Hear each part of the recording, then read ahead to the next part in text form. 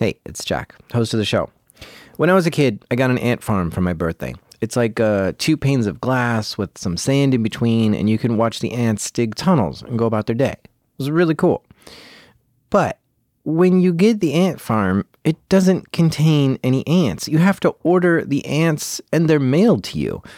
And the first thing I thought about when I was a kid and I heard about this was, wait a minute, I can mail ants to anyone I want?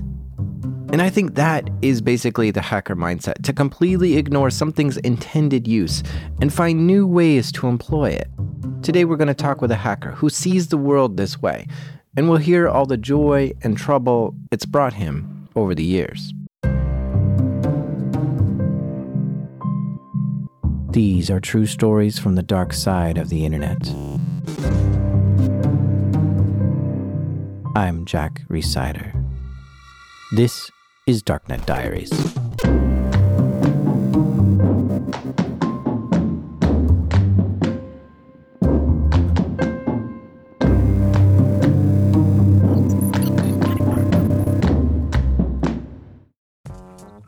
Support for this show comes from Varonis. Guess how many files the average employee can access on their first day of work?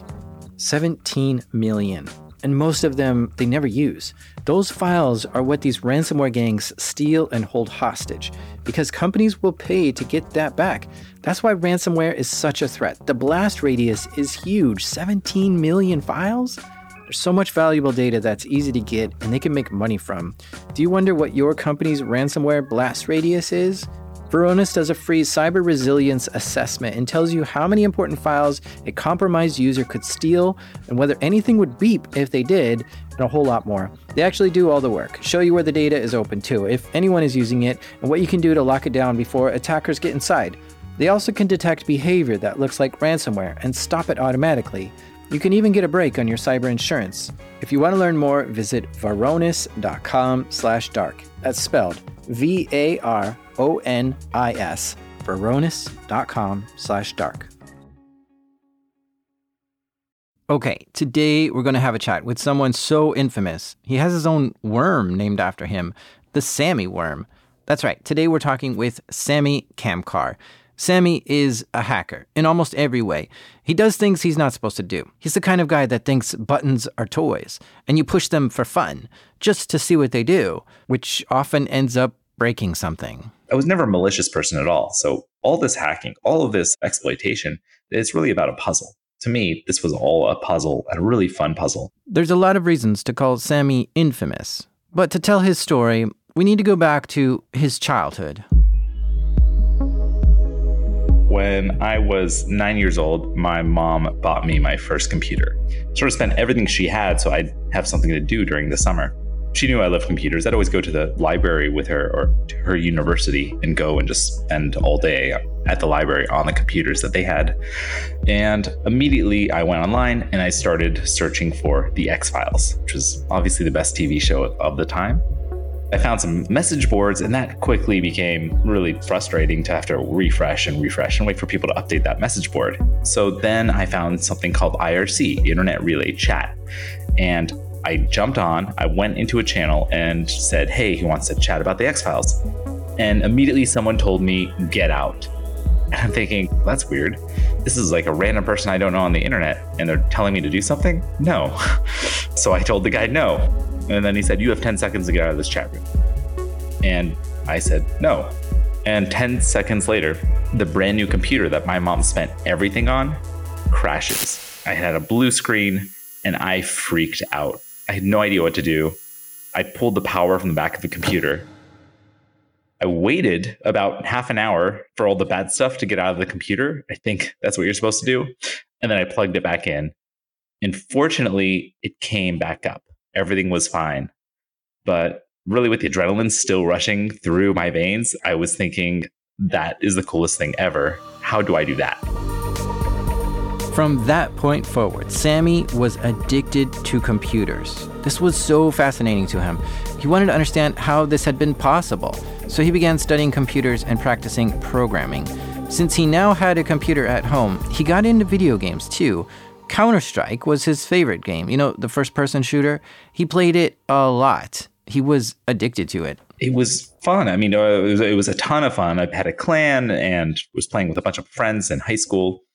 And I remember just one day I was playing and I heard some footsteps. My computer has two speakers, one on the left side, one on the right side. So some stereo sound. And I hear some footsteps coming from the right speaker. And then I hear them panning to the left speaker. So that immediately tells me, oh, there's someone behind me because I can't see them in my visual field of view in the game. So immediately I'm like, wait, that means someone is behind me in the game. This is a live person, someone else on the internet playing Counter-Strike with me. But I can't see them in my radar, which means they're on the opposing team. So I wondered right then, couldn't I really use that information, that sound information, on the computer itself? I'm sure that person killed me pretty quickly. But afterwards, I exited Counter-Strike and I started looking into how can I pull that information? What's telling the computer to play footsteps on the right speaker rather than the left speaker? Because that means there's positional information there that someone is on the right side versus the left side.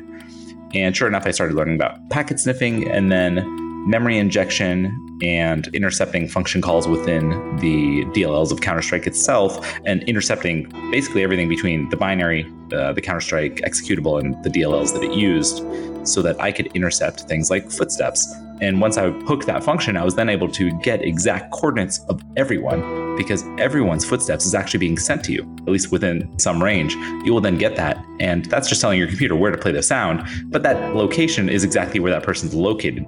At that point, I started using OpenGL at the time and just drawing where the user is on the map in a little heads-up display and a little radar. And then I started sort of jumping into writing Counter-Strike cheat software. That was a lot of fun. What were some of the cheats you could do? Just writing aimbots, so being automatically aiming at people, being able to make any smoke bomb or smoke grenade or flashbang, just make those transparent to me. So I could go into a room that I knew is full of opposing team members and throw in a flashbang. And they're all going to see white for 3 seconds, and I'm going to run in there and see absolutely nothing because I've hooked that function and said, do nothing. Just return out. Do a return before you actually do any of the visualization to sort of wipe my screen. Little things like that became really fun. I couldn't actually modify my health. That was controlled by the server, so I couldn't actually make myself invincible. Adding zoom to every weapon. So weapons that didn't normally have zoom or might have like a scope on them, so you'd lose a lot of the screen because it's now blacked out, I would just remove those. There's no reason that the screen needs to be blacked out. I would remove that. There's no reason that zoom should be better in one weapon and not the other. So I had zoom to all weapons. And this is all totally unfair. And pretty quickly, it actually became not fun at all. Like all of the fun of the game went away entirely because all of a sudden, it was practically God mode. Samy released the Counter-Strike cheats as open source software. He was beginning to get bored playing the game.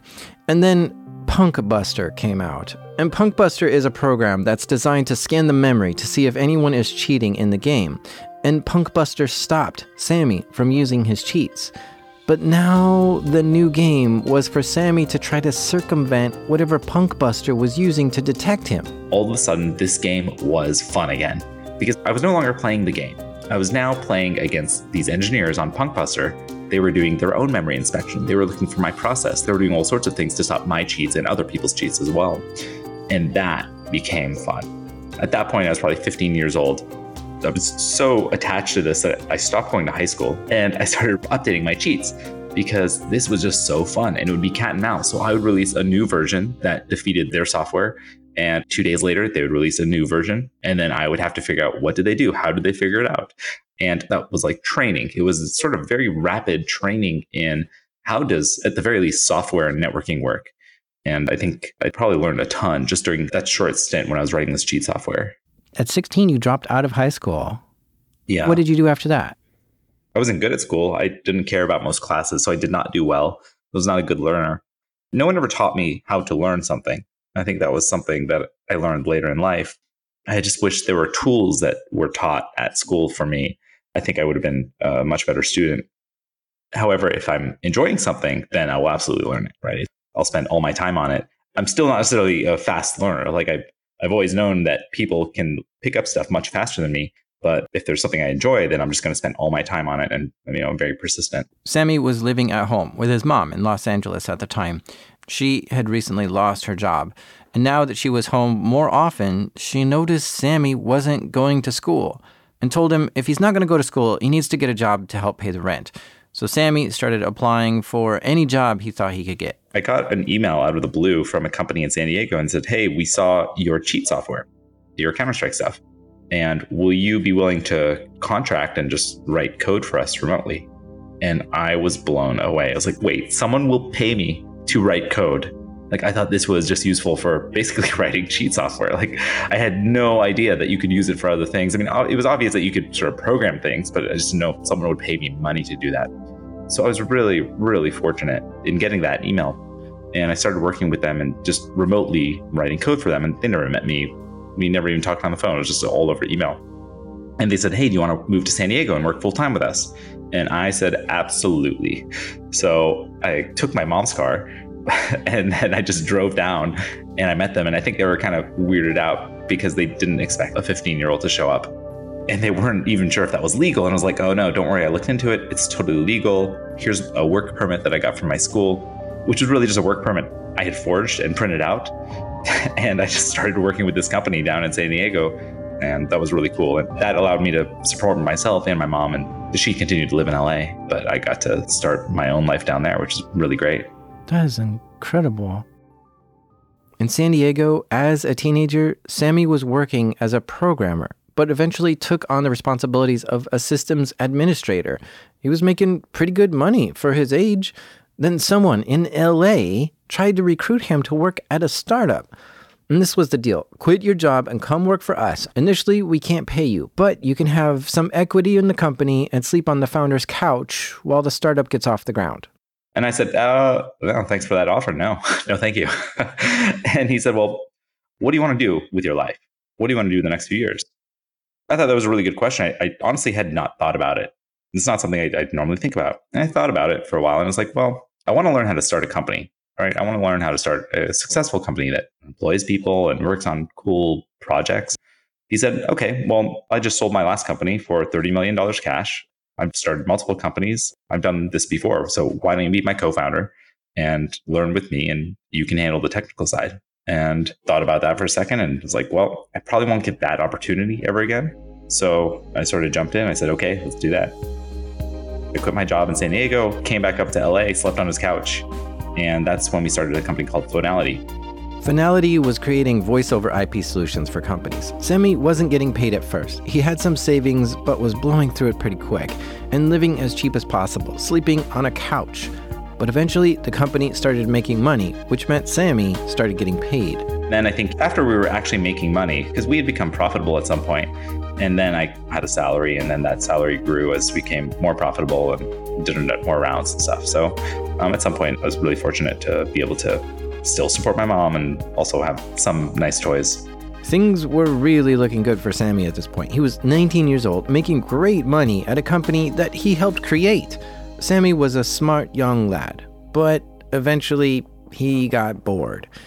What do you get when you have a bored hacker? Yeah, you guessed it. Trouble. That's when I started playing with MySpace. MySpace was the number one site on the internet. And all my friends had it, and I held off for a while. And then one day I said, okay, it's pretty much all my friends have it, so I should just go on there and make an account, see what this is about. And I made an account. I was like, oh, this is pretty cool. It's a social network. You can post pictures and you can post on people's, I guess you call them profiles back then. We didn't call them walls. You could have music that auto-played, which is terrible. You could do really awful CSS things to your page, but you could also do cool things. And I really like that. I actually really appreciated the fact that you could style the page in any way you wanted. You really could theme it and show a little personality. I thought that was really cool and not something you get to do every day anymore. So I made a profile, and at this point, pretty technically competent, or I felt that way. And I thought, well, maybe I can make my profile cooler than some of my friends, just more interesting or unique. So I started saying, all right, well, I could do all the CSS stuff, but how can I really do something interesting? And I started looking, and I think I had gotten like a digital camera, and I found that the limitation on the profile pictures was you could only have 12 photos. And I thought it'd be funny just to have a 13th photo. Like, it's just a limitation that they had. No one would really notice. You'd really have to think about it or know this limitation even to realize. But I thought that would be subtle and funny. Samy figured out that the limitation on the number of photos that MySpace users were allowed to post was set by client-side validation. He realized he could bypass this validation and talk directly to the API server, and he could submit as many photos as he wanted to MySpace. And it worked. Unbelievable. So cool. But now that he had bypassed one validation check, he wondered, what else could he do? When you look at a MySpace user's profile, you can see what birthday they have displayed, what their favorite foods are, their music and movies, but there's also a place to describe your relationship status. There was a little drop-down box. You could pick single, married, engaged, or in a relationship, but you were bound to only be able to pick one of these that were in the drop-down box. There was no way to enter your own relationship status. I wanted mine to say in a hot relationship. That would be funny. And again, a subtle change. You couldn't really do that, at least back then with that version of CSS. But I started playing around and said, well, maybe I can execute JavaScript, because JavaScript should be able to modify the DOM, modify the page in any way I want. And I started playing around and found that they pretty much block JavaScript in any possible way. So then I started saying, okay, well, maybe I can mess with the browser. So I started looking to exploit the browser's interpretation of tags and found that, yes, there's actually a way that I could execute JavaScript that technically isn't compliant with, say, the W3C spec of how HTML should be interpreted, but browsers happen to be pretty lenient and they want web pages to work, even if the developer made an error. So I found a way to execute JavaScript within a CSS tag and then access some data somewhere else on the page and execute JavaScript code. And this was really cool. So this allowed me to now change my inner relationship to inner hot relationship.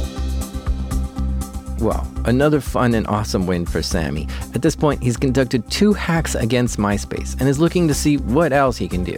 He realized that when he changed the relationship status, he could get the browser to execute whatever JavaScript he wanted. But it's not just that. He could get whoever visited his profile to execute the JavaScript code that he wrote. To be able to control the browser of whoever visits his page, this was a seriously big deal. At that point, it's like, what else could I do that could be fun? I started playing around. I was just doing silly things. I wanted to see, okay, if someone visits my profile and we're not already friends, can I make them add me as a friend? And I could. And then I found, well, if I can control their browser, couldn't I just update their own profile? And I found, yeah, whenever they visit my profile, I could make them update anything on their profile. And I didn't want to be malicious. I just wanted to do something that I thought was funny. So I made it so that if you visit my profile, not only would you add me as a friend, but then you would add, but most of all, Samy is my hero to the bottom of your profile. I thought that would be kind of funny. And after a few days, maybe a few of my friends would have it on their profiles and I could just be like, hey, cool, point that out to them. So I released this. And a few days go by and nothing really happens. Like virtually none of my friends have hit it because a lot of people aren't going to my profile. So I think, okay, well, how do I make this spread a little faster? And I'm thinking, all right, if I can make you add me as a friend and add me as a hero to your profile, couldn't I just copy the code to your profile as well? So that way, if someone visits that profile, they'll also add me as a friend, add me as a hero, and then the code will copy to their profile. So within my friend group, it should probably hit them all within a week or so, and that'll be pretty funny. Someone will complain and it'll get taken down and no big deal. I launch it one night and I go to sleep. And I wake up hoping to get at least a couple of hits. And unfortunately, I wake up to 10,000 new friends. 10,000 new friends? Samy was just trying to have some fun. He didn't intend to be malicious, but then it dawned on him, he's actually created a virus on MySpace. Anyone who visited his profile would immediately add him as a friend, but then the code to add Samy as a friend was copied to that person's profile. So anyone who visited that person's profile now had the code to add Samy as a friend, and it just kept spreading. A virus that spreads itself like this is not just a virus. It's a worm. Samy has just created a MySpace worm, and it's spreading way beyond what he thought it would become. Perhaps he could get a few dozen friends or even 100 new friends. But now he's got 10,000 new friends, and it's just constantly going up. At that point, I just freak out. I have no idea what to do. I'm sitting in my apartment. And I'm kind of baffled. So I realized oops, I just wrote a virus. And what should I do? And the problem with the virus is you can't just remove it. Like I could remove it from my own profile, but that doesn't mean it's going to stop spreading because it's already spread to thousands of profiles. Were you getting flooded with messages as well? Like, you're just really popular at the same time as having friends? People were messaging me. They're like, hey, why are you on my profile? Hey, every time I try to delete you, you come back. That's because every time they would delete me from their profile, it would return them to their own profile, which re-executed the code, which re-added me as a friend. So they couldn't actually delete the virus either themselves. So they really needed MySpace to do that. So at that point, I'm like, okay, it's time for damage control as much as I can do. So I email MySpace anonymously. Hi, I'm a random user of MySpace. I have no idea what's going on. There's some weird stuff on my profile. It looks like a bunch of obfuscated code, and I'm not really sure what it does. But I think it does detailed explanation of exactly what was going on.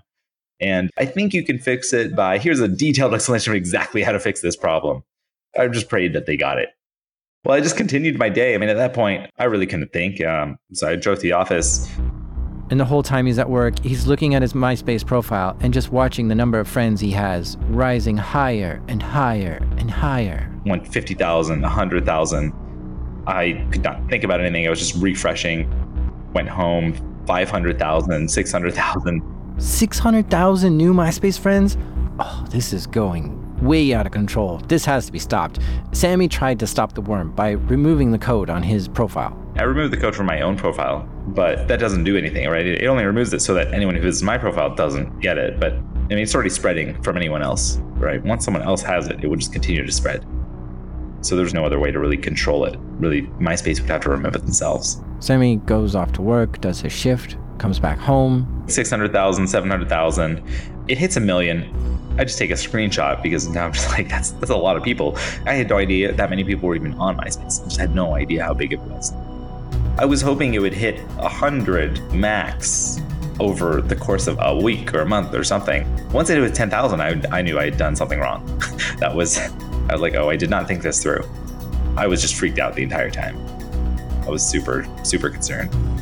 Because, I mean, if it hit 10,000 overnight, then at that point it was obvious, oh yeah, it's just going to grow ridiculously out of proportion. And now I'm refreshing purely because I'm curious how fast it's spreading. So I refresh. And at this point, it's spreading at about 3,000 people per second. And as I'm sort of doing this little test of how fast it's moving, I refresh once again, and finally, my profile has been taken down. So I'm pretty happy about this. So then I was wondering, okay, the virus was probably up for about 20 hours. And I'm thinking, all right, well, does it still say Samy's my hero on other people's profiles? Like, how did they take this down? So I go to someone else's profile, and then I see that profile is also down. I'm like, oh no. So I go to myspace.com, just to the website, and it says, the whole site is down. The whole team is here working on it. I felt absolutely awful. I know what it's like to have servers that are down, and I would never want to do that to somebody. And I'm thinking, okay, the number one site on the internet is down. And I also recall that MySpace had just been purchased by Fox for $500 million. And I didn't really want Fox to come after me. So I was like, oh no, what do I do? So I thought about it. And MySpace is in LA. So maybe I should just drive over there with some coffee and donuts and be like, hey guys, I'm Samy. I'm so sorry. Can I help do anything? Can I write some SQL queries? What can I do? But I thought that would be a bad idea in case they were just really upset, which I would totally understand. I was worried I'd go to jail. I had no idea what the ramifications of something like this was. I really had no idea. Did you tell anyone then? What did your friends think of this at this point? Because, I mean, the people you work with and stuff, did they know that day? Like, hey, no, it's going crazy. Your friends, did they know? And you're like, hey, and call one of them and say, I think I just took MySpace down. I messaged like one or two friends about it. I actually remember explicitly one friend I messaged just before doing it. And he's like, hey, don't do that. He was much smarter than I was. And I think during the thing, I don't think I talked to anyone about it. Maybe my girlfriend, Red, told her, and she thought the whole thing was funny. And really back then, it was just a social network. It was a small social network, right? Really nothing compared to the networks we have today, like Facebook and Twitter. And granted, it was the largest at the time, but it was 2005, like smartphones had not come out. It was a much smaller group of people, and the internet just didn't seem as serious. At this point, MySpace is down, like the whole website. Samy is worried and scared. The team at MySpace is probably totally freaking out. This was the largest social networking site in the world at the time, and it's down because Samy decided to have a laugh? This is not good. Samy's anxiety is growing every minute that the site is down. He can't focus on real life right now. Forget about work. Forget about going out with friends. What the heck happened to MySpace? Was it his worm that took down MySpace? How much trouble would he be in if it was? Hours went by, and the site was still down. And he was getting more and more anxious as he kept refreshing the page, waiting for it to come back up. And then, hours after the site went down, MySpace came back online. Actually, I feel very good that the site is up a few hours later. And at this point, I don't really know what to do. I sit around, I just start working on other things. I'm kind of just waiting for the police to come knock on my door. And a day goes by, and a week goes by, and I start getting emails from random people on the internet, blog writers and magazines that are like, hey, we heard about this worm you wrote. I'm like, I don't know what you're talking about. And they said, is your name Samy? I was like, yeah, my name's Samy, but I'm not sure what you're talking about. And then they send me a picture and they're like, is this you? It's my profile picture. So of course it's me. And I'm like, okay, fine. That was me. And they started asking me, what was this about? Like, what was your intention? I was like, this is just a prank gone terribly wrong. They asked, has MySpace contacted you? And I say, no. And have the police contacted you? I say, no. And a week goes by, 2 weeks, 3 months. Finally, after 3 months, I'm like, okay, I'm super fortunate. No one from MySpace or the police or anything ever contacted me. So I'm really, really lucky. I did something pretty dumb, and I'm never doing that again, and sort of got away scot-free. What a lesson learned, huh? To accidentally take down the largest social network in the world and not hear from MySpace or the police?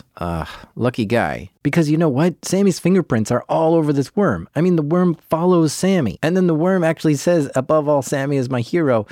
So it would be really easy for MySpace to track this back to Samy. But nothing. So Samy just goes back to his regular life, back to his job at Finality, which is starting to pay him even more now. In fact, he was making enough to buy his dream car. I got a Porsche Boxster. At the age of 19. Anyway, he got a brand new car, and one day he's leaving his apartment, and he goes down the elevator to the parking garage. I'm walking down to it. There's a brand new car, and I see two guys basically standing next to it and sitting on it. And I'm like, oh no, I'm getting carjacked. And two more guys walk up behind me. And then they say, Samy? And I was like, oh no. And I realized carjackers, they don't know your name. And they say, Samy, we have a search warrant for you. This was a surprise. 6 months ago is when he launched the MySpace worm. And now they're coming for him? These were representatives from the Secret Service's Electronics Crimes Task Force, the LA District Attorney's Office, and the California Highway Patrol. The Highway Patrol was there because they had suspicion that Samy's fancy new car might have been stolen. The agents took Samy into custody and head back up to his apartment. We all walk up, and as we go into my place, there's a dozen agents already there going through everything. And what they're doing is they're taking everything. So anything that has data, CD, DVD, my laptop, my computer, my Xbox, even my iPod, was probably worse. They took my iPod. All my music was gone. I love music, so that was actually somewhat challenging because all my MP3s and any legitimate or illegitimate music I had was gone. And I was kind of terrified, but also somewhat go with the flow. Things happen in life and you deal with them. And I'm just waiting for sort of all this to be over. And now I'm reading search warrant because I really want to find out, is this about MySpace? Is this about something else? Is this about some computers I hacked into? I have no idea. And I'm reading through, and then finally I see the words myspace.com. Okay, good. So it's about that. At least that one was a prank. Then I'm reading, and then I see another address that they're allowed to search, and it's my office. And so I asked them, are you guys going to search my office? They're like, oh, we're already there. One of the agents asked me, what's that on your counter? So in my living room, there was a table, and it had some equipment on it, some smart card reader writer stuff and some smart cards and stuff. And it's like, what are you doing with that? And at this point, I'm thinking, okay, the Secret Service agent just asked me what these smart cards are. And in my head, I'm like, should I tell them or should I lie about what this is? And my friend was staying at my apartment to work at my company. And I was showing him that I had hacked the laundry machines in our apartment building so that I could get free laundry. And I was basically cloning smart cards or replaying the information from a smart card to make it appear that it had more money than it did. And I decided I should not lie to these people. So I just told them that. And fortunately, they all just laughed. And nothing else came of that. Afterwards, they collected everything and then they walked out. And I'm like, hey, guys, like, are you taking me with you? And they said, no, you're not under arrest, at least for now. And I said, oh, okay. And they walked away. And all of a sudden, I just had no computers. I went to the office. Unfortunately, somehow the CEO was able to convince them that I was like an intern and that I had no access to anything. Because when they came in, they said, hey, what does Samy Kamkar have access to? CEO was like, well, everything. And they're like, all right, guys, take everything. This is a cloud-based company. So when you take everything, back then we ran all the servers. So they were about to take all of our servers, which would just bankrupt us instantly. Fortunately, he convinced them something else, that I was an intern or something weird. And they only took my stuff, just my computer and my phone. And at that point, I got an attorney and we ended up basically fighting with the LA DA for about 6 months. The Los Angeles DA charged Samy with modifying data on a remote machine. In settlement talks, prosecutors proposed that Samy serve some time in prison and not be able to use his computer for the rest of his life. Keep in mind that Samy was supporting his mother, and as a high school dropout, his only skill set and his livelihood were entirely dependent on using a computer. Samy was so bright and gifted and passionate about computers and technology and the internet and hacking. You can imagine how scary it was for him to face the prospect of having to live the rest of his life without ever being able to use a computer again. Probably the hardest part, really the hardest part of anything, I think, at least for me, is not knowing what an outcome will be. I think it's much easier to deal with maybe even the most challenging outcome if I know that's going to happen. Like if you just tell me, okay, I'm going to go to the prison for the rest of my life, then I can at least mentally try to prepare for that. But not knowing was just really difficult to deal with. But ultimately, I took a plea agreement with them. And the plea agreement was no prison time, so that was nice. However, I would not be able to touch a computer for the rest of my life. That was still in there. And probation indefinitely. I would have to pay some restitution. I'd have to do a ton of community service, like picking up so much trash. Glad I could really help make those streets cleaner. But the silver lining was that if I was on good behavior, if like my probation officer, said I was a good person, after some number of years, I could get everything removed. As long as I completed my community service, I would be able to get rid of the probation and be a normal citizen again and be able to touch a computer and the internet. And I said, okay, well, that at least is a known quantity. I don't think I'm going to be writing any more viruses. I can do a couple of years of no computers, no internet. So I agreed to that. And I was probably 20 at this point because this process was just such a long process. And one day I sort of went to court and all of a sudden I could no longer touch a computer or touch the internet. In fact, it also explicitly stated I could not access myspace.com. So in case I somehow was able to access it without the internet or computer. So that was it. Samy had lost everything. I mean, forget about the Porsche at this point, because on top of all this, they gave him a $20,000 fine.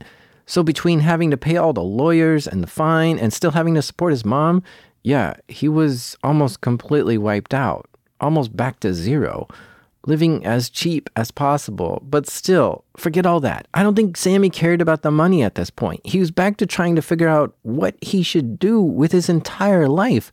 No internet for life? Everything he's been working towards, all his skills and knowledge are useless now. Samy had 720 hours of community service he had to complete. So every Saturday morning, he'd get up at 5 a.m. and go clean trash on the side of the highway. For years. Even if he did 6 hours every Saturday, that's still just 300 hours a year. So everything about Samy's life was changed.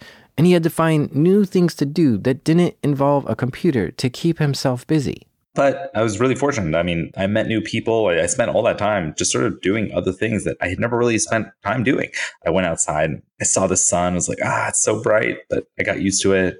I made friends. I turned 21, so I could start going out, meeting people. I started learning to socialize a lot more. So it's really, really beneficial to me and something I wouldn't really change today. I think I learned so much from that experience. And I think it was good for someone so introverted and so stuck to a computer to be able to go out and experience other things. So Samy spent years of his life offline, doing his community service and trying to socialize with his friends. But the story doesn't end here. After the break, Samy gets to use computers again. This episode is brought to you by the Jordan Harbinger podcast. Here's a clip from one of his episodes. You're about to hear a preview of The Jordan Harbinger Show, where I speak with the infamous Firefest's Billy McFarland from inside federal prison, where he's serving 6 years for fraud and on the hook for $26 million in restitution. This call is from William McFarland, an inmate at a federal prison. Is this the new Billy that we're hearing, or are you the same Billy that tried to pull off the Fire Festival? When I think about the mistakes that were made and what happened, there's no way I can just describe it other than what the was I thinking? I was wrong, and I hope now that I can in some small way make a positive impact. Once you knew that the festival wasn't going to go as planned, why didn't you call it off? So a lot of people don't know, but the decision to cancel the festival was made when I was told that 3 people had died at the event. Thankfully, no one was actually physically hurt in any way. But up until the last second, I believed incorrectly we could pull it off, and obviously I was wrong. We had something called the Urgent Daily Payments Document. Essentially, it was a list of payments that we had to make that day, or else the festival couldn't proceed. In the couple of months leading up to the event, it went from a couple $1,000s a day to a few $1 million a day, where I had to wake up at 9 in the morning, find $3 million by noon, and then make the payments by 4. You had a big vision. I mean, it was huge. And you got so close to something great that everyone wanted to be a part of, and people still want to be a part of it. I have to wonder if there's going to be a Firefest version 2. I assume you wouldn't call it that, but are you thinking of doing something similar? If there's anything that makes you want to create and build and do, it's being locked in a cage for months or years. Are you going to come? For more with Billy McFarland, including lessons learned on the inside and his plans once he's served the time he agrees he rightly deserves, check out episode 422 of The Jordan Harbinger Show. After 2 years of probation, Samy has served all 720 hours of his community service. He had great behavior. The probation officer didn't find anything wrong that Samy did, and since he had such great behavior, they went back to court to see if he could get the probation lifted. And after a few years, I went back to the court and said, hey, my probation officer loves me. It says I'm our favorite client. And they said, okay, you are allowed to touch computers again. That was a very interesting experience. I felt really weird touching a computer afterwards. You kind of just get used to the rules that you're abiding by. And it's definitely an awkward feeling jumping back in. What happened on that day that you got it back? I definitely remember that day because I drove to the LA courthouse, and after I left the courthouse, I drove to the Apple Store and found whatever the latest, top of the line. I don't even think it was a MacBook. It might have been a PowerBook at that time. I bought the top of the line PowerBook, and I went to a coffee shop. I pulled it open, I connected to the Wi-Fi, and I visited a couple of websites. I think I visited Slashdot just to see what's going on. And I just felt really weird, and I just shut the laptop and I went to go hang out with friends. This started the next chapter in Samy's life. Now that he was free to use the computer again, he eventually got back into it, way into it. Even though he hadn't been allowed to use a computer for the last 2 years, he had spent that time thinking of all sorts of things he can do with them. During that time that I had no internet, I had no computers, I started thinking about new exploits, new ways to really manipulate more systems and exploit routers and exploit firewalls, and just had some concepts literally just in my head. And I couldn't confirm whether they were accurate or not, whether they would work after I came back online. And I started thinking, well, this stuff is fun. Maybe I can do this stuff, but not impact websites, not impact people negatively. So how can I investigate the technology around us, look for the vulnerabilities around us, and then share that information publicly in an entirely legal way so that people actually understand the problems and can use solutions?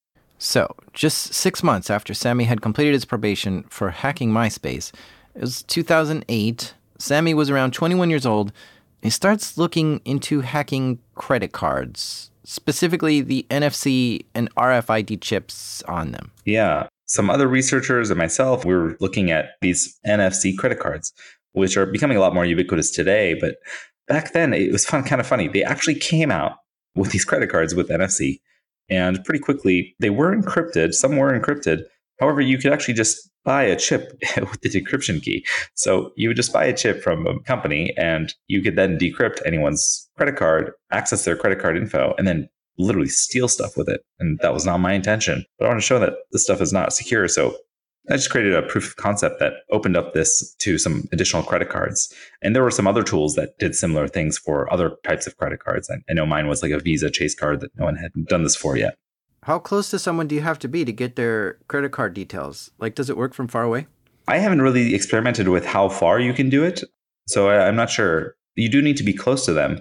It's very easy to be within proximity of many, many people. You just go to a crowded place and now you can steal many, many credit cards, and then you can go home and buy a ton of stuff online, or you can sell those credit cards online and really just steal money.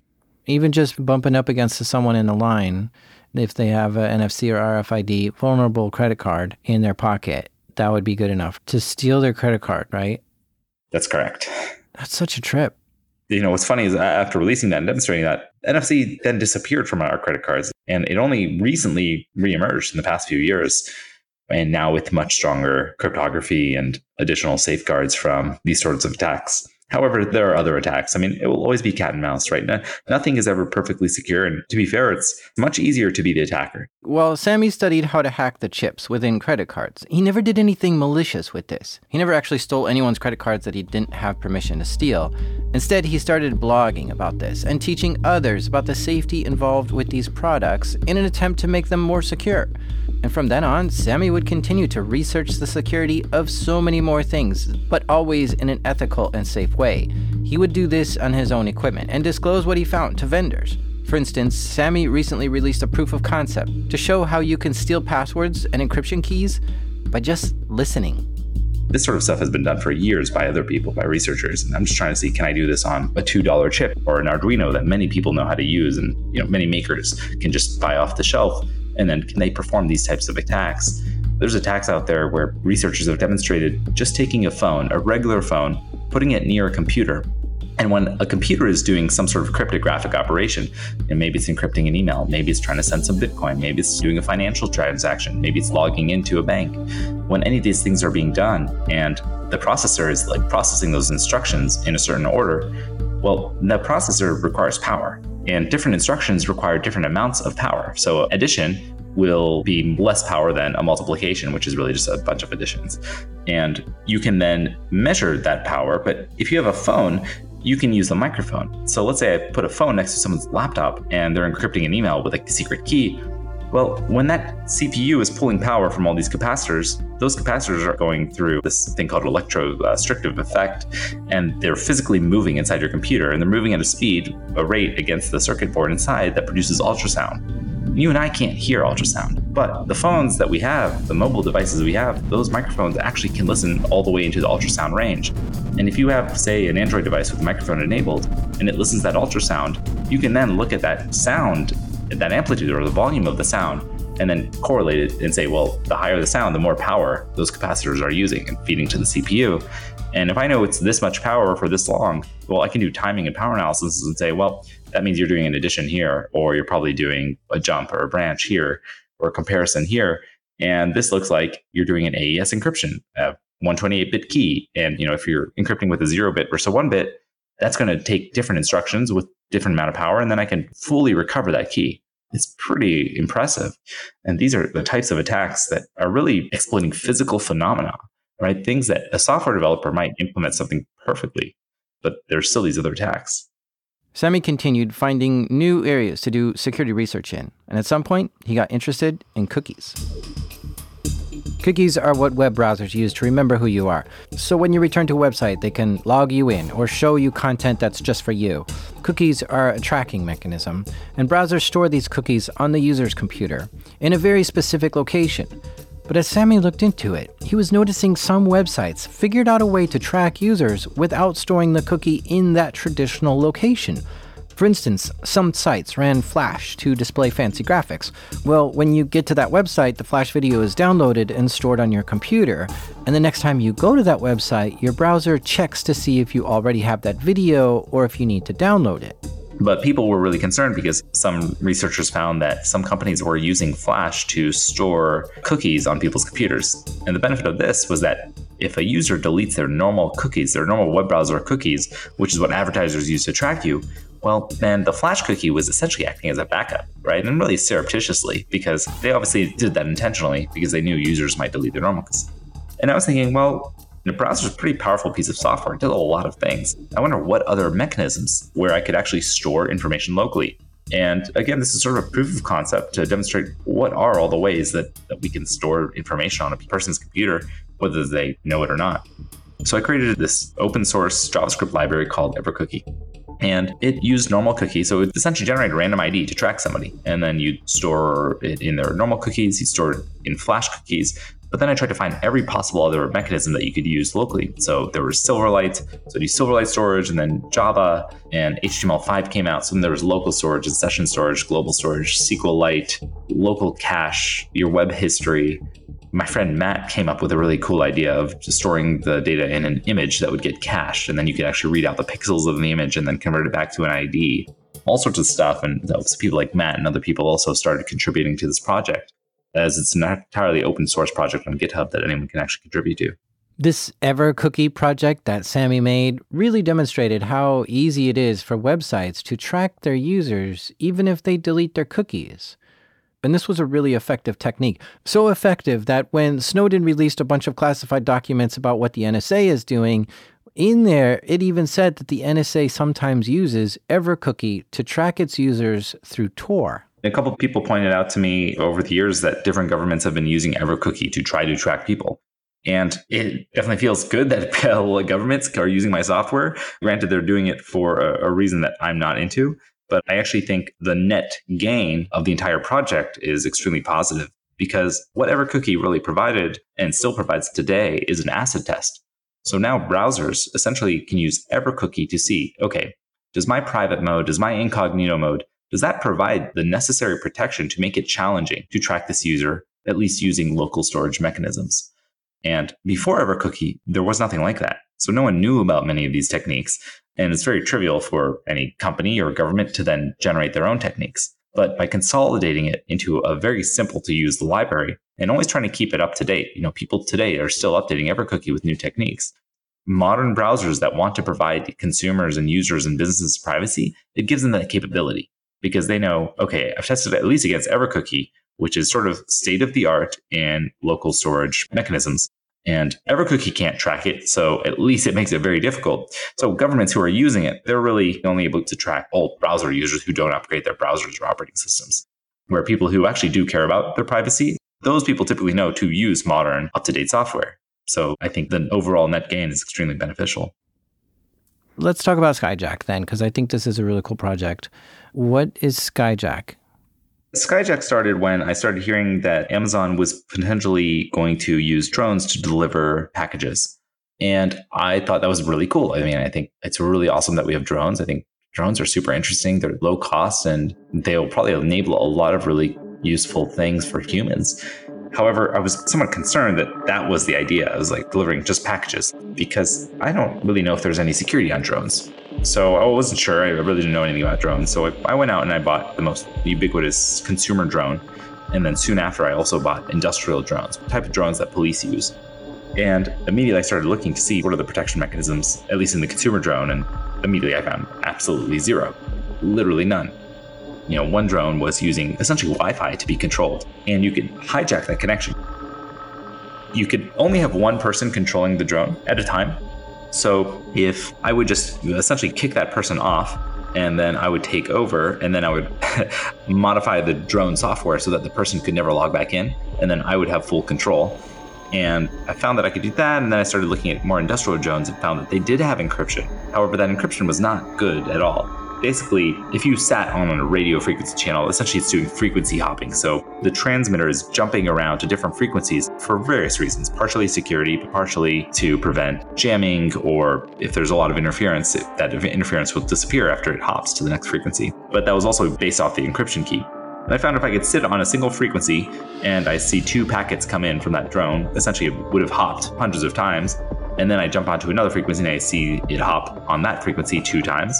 All of that would typically take a couple seconds tops. I would then be able to reverse the key within a second. I would be able to understand what the encryption key is, and then I would be able to hop along and take over that drone as well. So at that point, I put all of this into an open source project called Skyjack. I put it on GitHub, and I took a Raspberry Pi Linux computer. I put my software on it. I added some Wi-Fi transceivers and some sub-gigahertz transceivers for the industrial drones. And you would then attach this Raspberry Pi to your own drone. And you'd fly your own drone around. And while you're flying your drone around, if Skyjack ever saw another drone on any of these wireless frequencies or within wireless range, it would then hijack and take over that drone. And you would now be in control of both drones. In fact, any wireless drones it found in the vicinity, you would take over all of them and you'd be controlling a swarm of zombie drones entirely under your control from one transmitter. And that was sort of the proof of concept there. And it was kind of a really fun project, especially fun to be testing it. Of course, I was testing only on my own drones that I owned, but it, of course, affected pretty much all models of all major drones at the time. Now, I've flown a drone, and one of those scariest feelings I've ever had is when you lose control of the thing and it just starts doing its own thing for whatever reason, right? I mean, that's a little bit evil what you're doing here. I'm not taking over anyone else's drone. I've only taken over my own. Okay, but giving the world the ability to do it, I don't know. I would disagree with that statement because the world has always had that capability of doing it, right? How do you know other people aren't doing it already? I would actually suspect that there are plenty of organizations who are doing it. They're just not going to tell you about it, right? They're not going to put it on the internet. They're not going to put it on GitHub and let you know that they're taking over people's drones or that they've developed the software and hardware necessary to do it.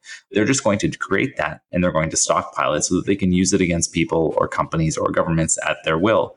That's what we found when the NSA leaks came out. We found out that they were stockpiling all of these vulnerabilities, including major vulnerabilities that affected many. I mean, even the NSA that wants to protect America knows that everyone's running, say, Windows computer, or many people are running Windows computers, and they stockpiled Windows vulnerabilities 0 days that nobody knew about. It was only when one of these databases from the NSA was leaked that criminals were then able to use those exploits and actually attack many millions of computers around the internet, Americans and non-Americans. I don't think it matters where you're from. So what I'm doing by releasing this stuff is demonstrating that, yes, this is the issue and you can patch it. If I don't release it, then the issue will continue to exist.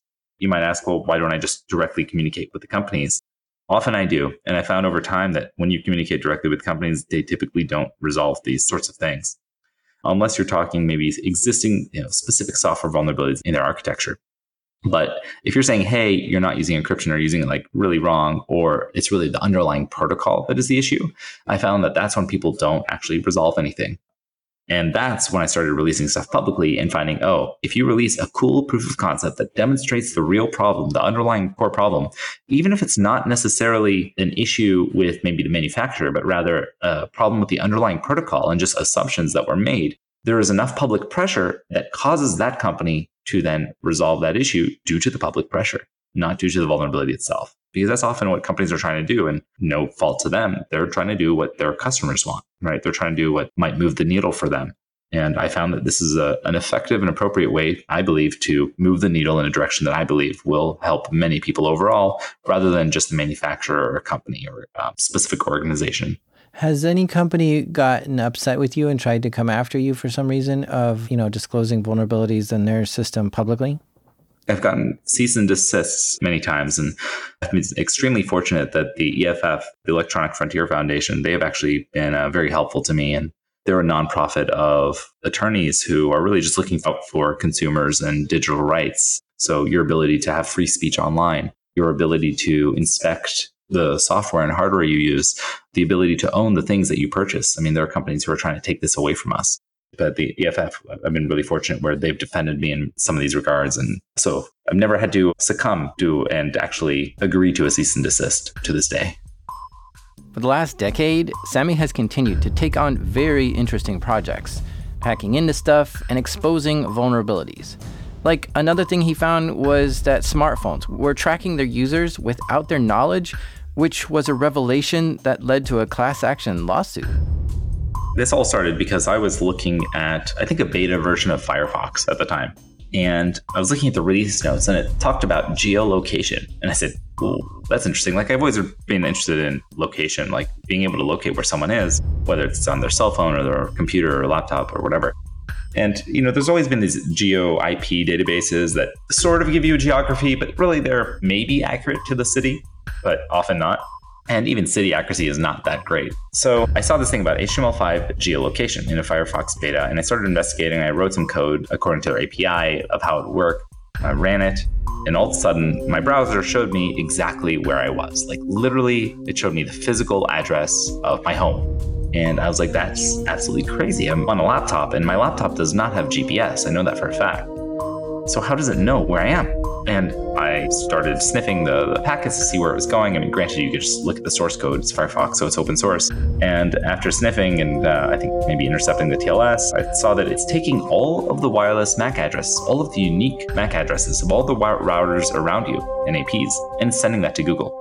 So even if your wireless routers are encrypted, and even if you don't have one, and there are other people who have them, even if they're encrypted, the MAC address is a unique identifier that is unencrypted. And your computer sends all of those to Google. And Google returns the exact location that you're located. And you're also sending not only the wireless routers, but the signal strength of each of them. So then they can actually perform what's called trilateration. It's like triangulation, but essentially they use that signal strength to then really accurately determine where you are. And I'm like, this is absolutely crazy. Like, how are they figuring all this out? And I found that you're basically sending all these unique MAC addresses of all these routers around you, and Google would send back your exact location. So then I'm wondering, well, how does Google know where all these routers are? And I thought about it some, and I thought about it some more, and then I realized, oh, there's these Google Street View cars. And these Google Street View cars are driving around, and they have cameras on them. And that's where you get Street View from, right? That really helpful feature of Google Maps where you can see like a street view. And I realized that they must have computers and like Wi-Fi systems on there that are also monitoring for these Wi-Fi MAC addresses and then correlating it with the GPS of the Street View car and then uploading it all to Google. And that's how they're getting this information. And I was like, that's really clever. And I started doing talks about this because I then found a way that I could essentially use that API and use it for myself whenever someone visits my website, and I could see exactly where they were. And I could even show them, be like, you'd come to my website without your authorization. I could then send your MAC address and find where you are. And I was talking about this in Bratislava in Slovakia. And afterwards, someone said, hey, Samy, it's interesting, but fortunately, this does not apply to us because Google Street View cars are not allowed here. Interesting. So I'll just give it a shot and tried running it just to confirm. And oddly enough, it still worked. It actually worked very accurately. And I was like, wait a second. I don't think Google's lying. I don't believe that they're doing something illegal. I don't think they have Street View cars when they say they're not doing that.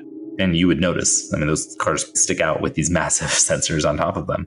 So what else might Google have access to, especially in somewhere, random like Bratislava?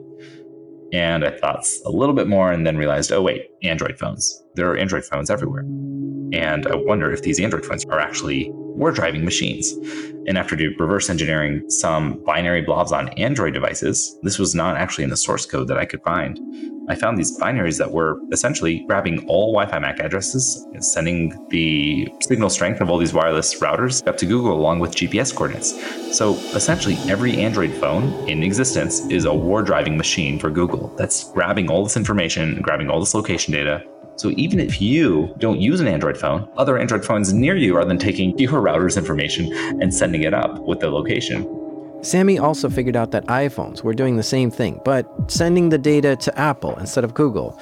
And what's worse is that in some cases, this was happening even after users turned off the location services or GPS. Well, this was encrypted, so it took a little time to really understand what was going on and reverse engineer some of that stuff. And to really just demonstrate this as a fun proof of concept, I created a tool, really just a simple mobile app that behaved just like Google Maps. And I found that Google was actually doing something really clever with their information. Not only were they collecting where everyone was at all times via Android devices, but that's also how they collect traffic. So that's how you know whether a street is green, yellow, or red, and whether there's traffic or not in Google Maps is because all of the phones are constantly delivering their GPS location. And if you time that, if you say, all right, I'm here now, and in 10 seconds I'm here, well, you can calculate the distance they traveled over that time and know how fast they're moving. So that's how they get Google Maps traffic. So Samy thought about this for a minute and realized if the Android phones are the ones that are delivering data to Google and giving the traffic updates for the Google Maps, could he somehow exploit that? Could he somehow trick Google's servers into thinking there's a traffic jam when there's really not? So I created an app that was just like Google Maps, and you'd start from point A and you say, I'm at this location and I want to drive to wherever, to West Hollywood. And it would give you turn-by-turn directions. But on those turn-by-turn directions of my route, it would simultaneously pretend to be thousands and thousands of other Android devices. And all those devices, all those fake devices, would send up information to Google saying, hey, I'm one of these Android devices and I'm moving 0 miles per hour. So all of a sudden, my route, the route that my app gave me, would turn red and black for everyone else, and they would get diverted to different routes on Google Maps. And hopefully my route would be a little bit faster as there would be less cars on the road. And that was sort of my proof of concept demonstrating this issue and how some of this could even continue even when you turned off these features like location. I love this hack. To make it so wherever you drive, Google traffic is diverting drivers to go away from you because it's congested wherever you are, even though it's not congested where you are. You're just sending fake data to Google. It's just brilliant. Yeah, and, it's the proof of concept just to poke fun at the information and kind of just demonstrate like what this information is capable of doing. While this is cool, the underlying issue here is that users were unknowingly sending their exact location to Google. And I don't know about you, but I don't personally like that Google knows exactly where my phone is at all times. I just think it's a violation of privacy of some sort. And you know what? I'm not the only one who thinks that. Yeah, so ultimately, the biggest issue was that people weren't accepting that, A, they were sending all this data up. So ultimately, both Google and Apple had to appear on Capitol Hill because they previously said, no, we're not tracking you. And, this research demonstrated that, yes, in fact, they were tracking exactly where you are virtually at all times. And in some cases, against your consent, when you turned off location services on Apple. Again, those devices were still sending information that allowed full location of where you were because it was sending MAC addresses, which they already knew where those were. So it's simply one-step correlation in a database they already have. So it's not really fair to say that they're not grabbing that information. And ultimately, they did resolve these things. It's funny that the same thing is still happening, right? All these phones are still doing the same things. The only difference is now you click OK when they say they do it. But the benefit here is that for people who don't want this sort of technology to run, they can say no on their phone.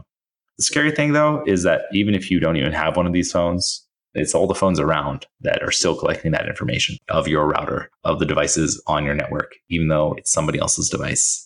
I saw a video the other day about a guy who put like 100 Android cell phones all in a wagon and slowly walked down the road. And this triggered the Google location API thing to make it show that the road was really congested and made it turn red as well. So it looks like this API is still under attack just by researchers and people doing weird stunts and stuff. So yeah, Samy has a pretty cool YouTube channel. You should check that out. And he's also given a lot of talks at various conferences, like, geez, all over the world. How many talks have you given at this point, Samy? I don't know, maybe 50 or so. Where are you working now? And after all this, this is just such a whirlwind life you've had so far. I've started a company called OpenPath with some friends, and we've been growing quite a bit. I've done some research in RFID and cloning badges and being able to demonstrate how to break into buildings many years ago.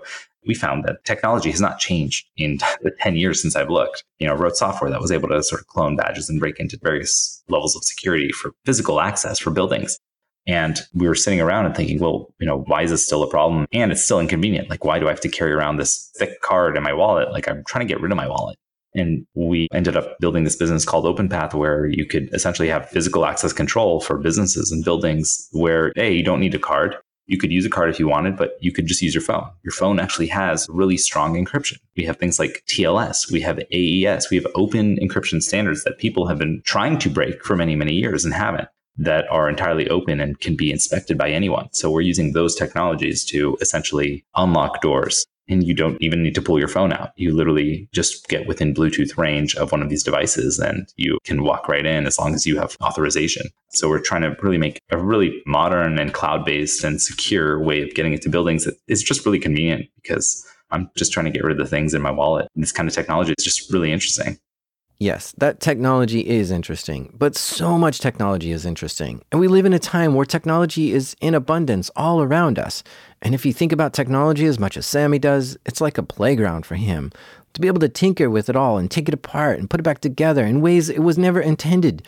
Samy's hacker mindset is still going strong today, and it will probably be strong for decades more to come, provided he doesn't accidentally launch another worm and take down the largest social networking website once again.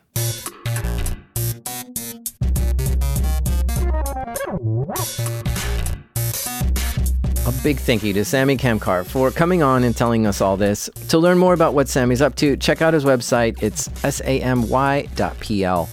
This show is created by me, a replicant, Jack Resider. Production assistance from John Kilish. Sound design by Andrew Merriweather. The theme music was created by the mysterious Breakmaster Cylinder. And even though some bro is going to ask me how to make money on the darknet, every time I say it, This is Darknet Diaries.